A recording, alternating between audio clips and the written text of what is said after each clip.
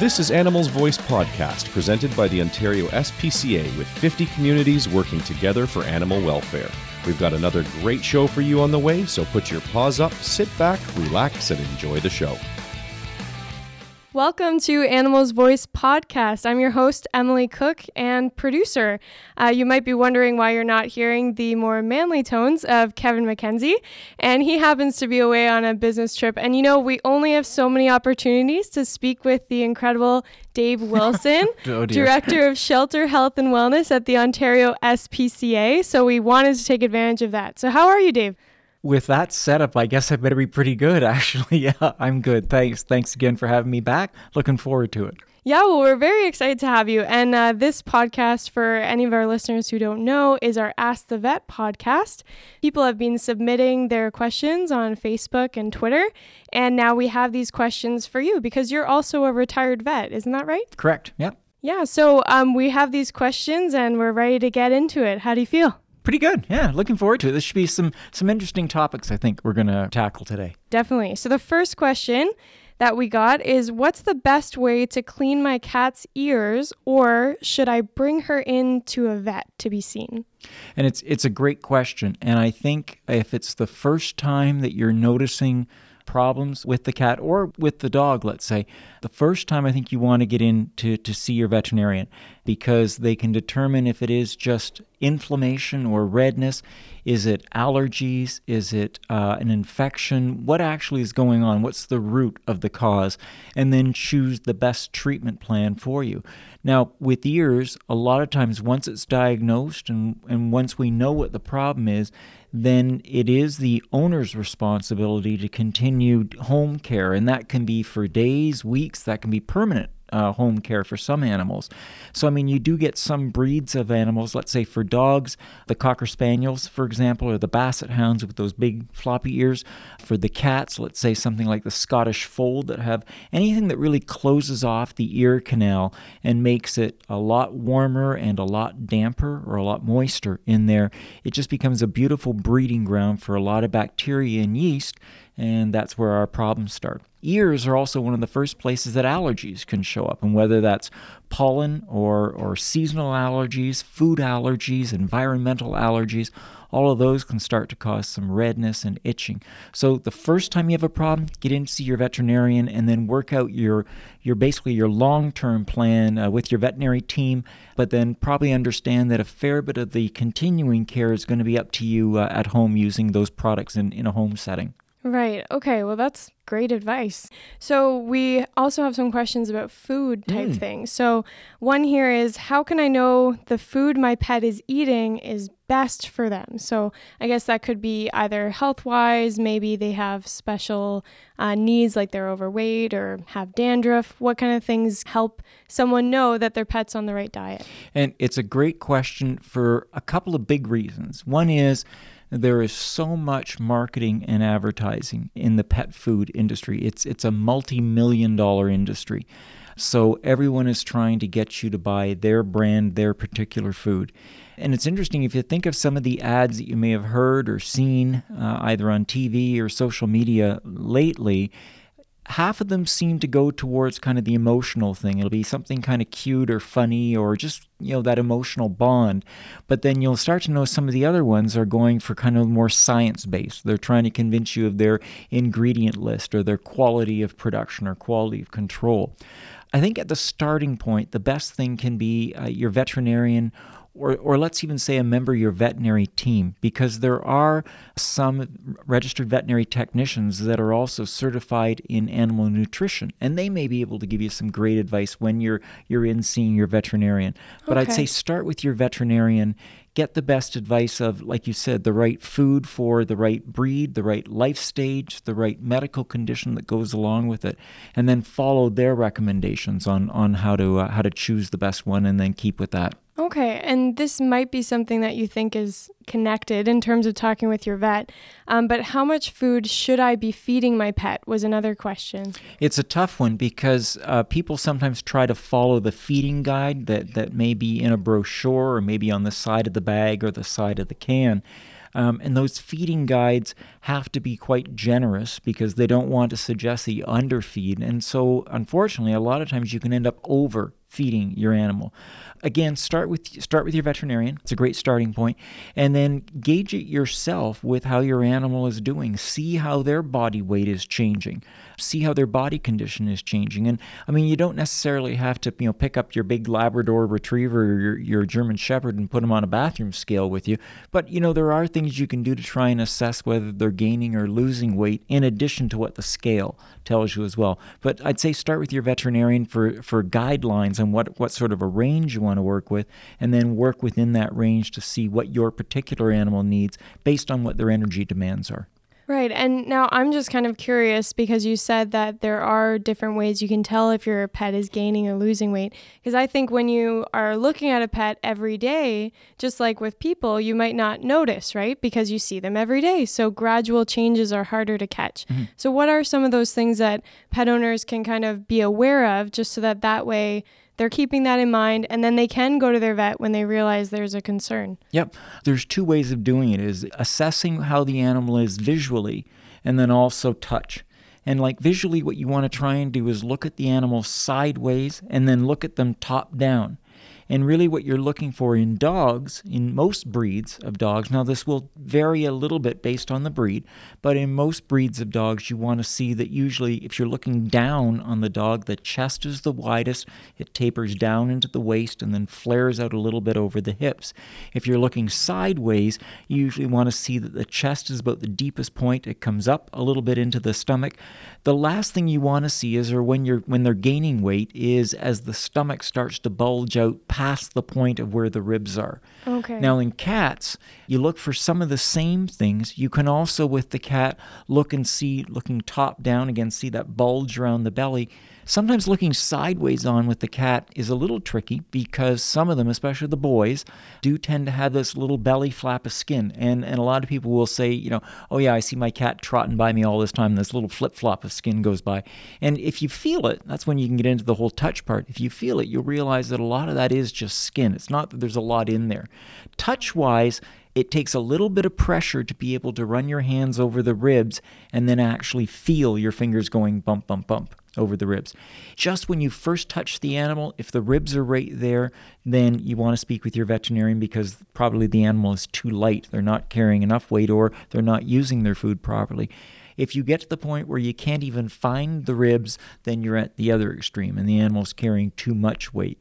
A couple of the major food manufacturers, both Royal Canin and Purina, produce a body condition score.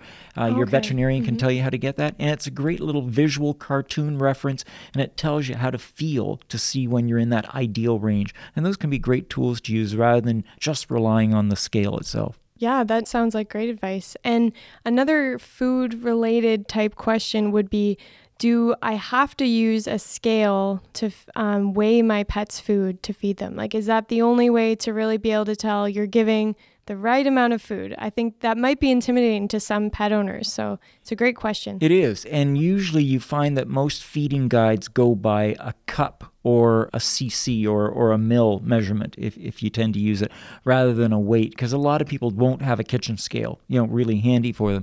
So usually look on the side of the bag. Most of the time you're going to find on the side of the bag it'll say so many cups. On the side of the can it may say again so many cups, so many tablespoons, so many mils or cc's of food to use.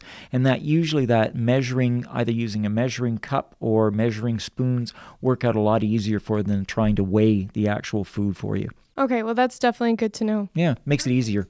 Yeah, it's great. So we're here with Dave Wilson, Director of Shelter Health and Wellness at the Ontario SPCA. We're just going to take a quick commercial break, and we will be right back to talk about flea and tick medication. So you definitely don't want to miss that. We'll be right back. Hi, I'm Brad Dewar, an inspector with the Ontario SPCA. Every day, Ontario SPCA officers respond to calls of animals being abused or neglected. All animals in Ontario are required to be provided with basic standards of care. If you suspect abuse or neglect, call our toll-free 24-hour call center at 310 SPCA or 7722. You can also email your complaint to cruelty@ospca.on.ca. Welcome back to Animals Voice Podcast. We're here with Dave Wilson, Director of Shelter Health and Wellness at the Ontario SPCA. So we've been talking about all kinds of things, cleaning pets' ears, and then now food, overweight pets. And we want to talk now about flea and tick medication. So one of the questions we received in our Ask the Vet questionnaire was, do I have to put my dog on flea and tick medication during the summer? It's a great question, and this is the perfect time of year to be thinking about it as we're in late spring, just approaching those hot summer months.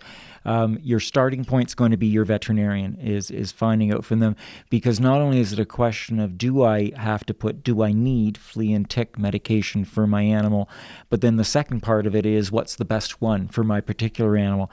There are so many medications that are out there nowadays, whether you go with a topical, that's like a liquid that you may put on their skin, over their shoulder blades or over their back. There's oral products, something that you give by mouth that come in either a liquid or a little chewable tablet form. It really runs the gamut, and you want to work with your veterinarian to find the one that meets the needs for what your pet's requirements are, based on really everything from what their lifestyle is to the environment they live in to the region, in terms of what region of Ontario you even live in. And so your veterinarian and you together can work out what's the best product to choose, and then which is the best way to apply it, which is the best way to monitor how it's working, how it's successful. And then even your veterinarian can also help you to look for any signs that the product might not be working. So in other words, any signs of any fleas or ticks, what to watch for, how to take precautions if that does happen, what to do. So it's a great question. And Ontario now, I think pretty much almost across the province, we've got to be thinking about fleas and ticks as pretty much a universal problem. We've even seen some of the dogs that we've acquired from northern Ontario, up near Kenora and areas like that, that definitely had problems dealing with fleas and ticks, even from that far north. And so it's not just us in the south that have this as a concern. It's all across the province. For sure. And if someone was concerned that their area had a worse flea or tick problem, is there a resource like maybe on the government website or something that kind of shows those hot spots? Some of the companies that actually produce these products actually will show you incident maps or will show you occurrence maps. So if your veterinarian has given you a product that you're using, you can always check to see if that company's website is on the package, and it may have some information for you. Or again, check with your veterinarian or veterinary team to see if there is a website or printed information that you can get that does cover that. Absolutely. No, that's great. Okay, so this is more about cleanliness now. So a question, does my cat need to take a bath, and how often? So I think that's probably common. I know a lot of pet owners that have cats that don't bathe hardly at all. Yep. I mean, you don't want to get scratched by a cat, right? If they don't like water. So what would you say to that? I think you're right. I think from the cat's point of view, the answer is no, I don't need a bath. Yeah. Thanks so much. Go find somebody else. Right. But it really depends on, there are a lot of cats. In fact, the majority of cats are self-cleaning. Because they do spend quite a bit of their day self-grooming. They're pretty meticulous about maintaining their own cleanliness, maintaining the quality of their hair coat and their skin coat. So very few cats actually do require bathing. Some medical conditions will necessitate actually having to have either topical products or shampoos, conditioners, other things like that used on the cat. Okay. And that's when your veterinarian and again your veterinary team are going to be telling you what's the product to use, how best to use it. But even when you're in for your annual wellness checkup or your physical exam, that's a great time to check in with your veterinarian and say, as you're looking at the skin, do you see anything that I should be concerned about? Do you think I need to be worrying about bathing my cat? Yeah, definitely. Yeah. Well, that's a great answer. And that's good to know. I have 2 cats, so I mean, it's nice that I don't feel I You and me have both. to. If I can stay away from it, all the better. Yeah, for sure. So last question, kind of an interesting one. So if my pet is dragging their back end on the ground, what could this mean? What do you think? The shorter answer is it can mean almost anything. And that's where I think a lot of people think, oh, well, it has to be those pesky little scent glands, those little anal glands that dogs and cats have. It might be that, sure, that's always a possibility. But in terms of what it is exactly and what it means to your animal, your veterinarian's going to be your best friend to help you find that out and guide you through what needs to be done. Although it can be those anal glands, it can also be a lot of other things going on back there. This isn't also something that you want to put off and go, well, it might just be a little bit of itch. I'll wait for a few weeks, because if there is something more urgent, like let's say a physical blockage or a physical problem, that could be an approaching emergency situation. So if you do notice that, at the very least, call your veterinary hospital, get their advice over the phone, and find out from them, how soon they want you in. But usually getting your animal examined by your veterinarian is your best thing to do to deal with any problems like that, where the answer can be such a wide variety of things occurring. Don't just jump to, what you heard from a friend or what you read on Dr. Google. Use your veterinarian's training and their professional skills to help guide you through something like this. Yeah, definitely. And I think that's great advice. Right now, it is Got a Pet, Get a Vet month. Yep. So we're definitely encouraging pet owners to get out there, get in touch with a vet, and make sure you have a relationship with them, because these questions come up and we're happy to answer a few of them. But definitely, I hear the theme of make sure you talk to your vet about it. Make sure you go to your vet. So that's great advice. So thank you so much for being here and answering these questions with us today. You're welcome. I was glad being back. Well, we're happy to have you. So this has been Dave Wilson, Director of Shelter Health and Wellness at the Ontario SPCA. I hope that you've enjoyed this podcast and the questions being answered. Thank you so much to our listeners for all of your support. Please continue to share our podcast on social media. We'd love to hear from you if you have any ideas for shows. And we definitely appreciate you reaching out. If you want to reach our host, Kevin, you can tweet him at OSPCA Kevin, or send him an email at kmackenzie@ospca.on.ca. So that's it for today. Until next time, we'll catch you later. Thank you for joining us for another edition of Animals Voice Podcast. Don't forget to check us out on Facebook, Twitter, and at our website, ontariospca.ca. Animals Voice Podcast is a production of the Ontario SPCA.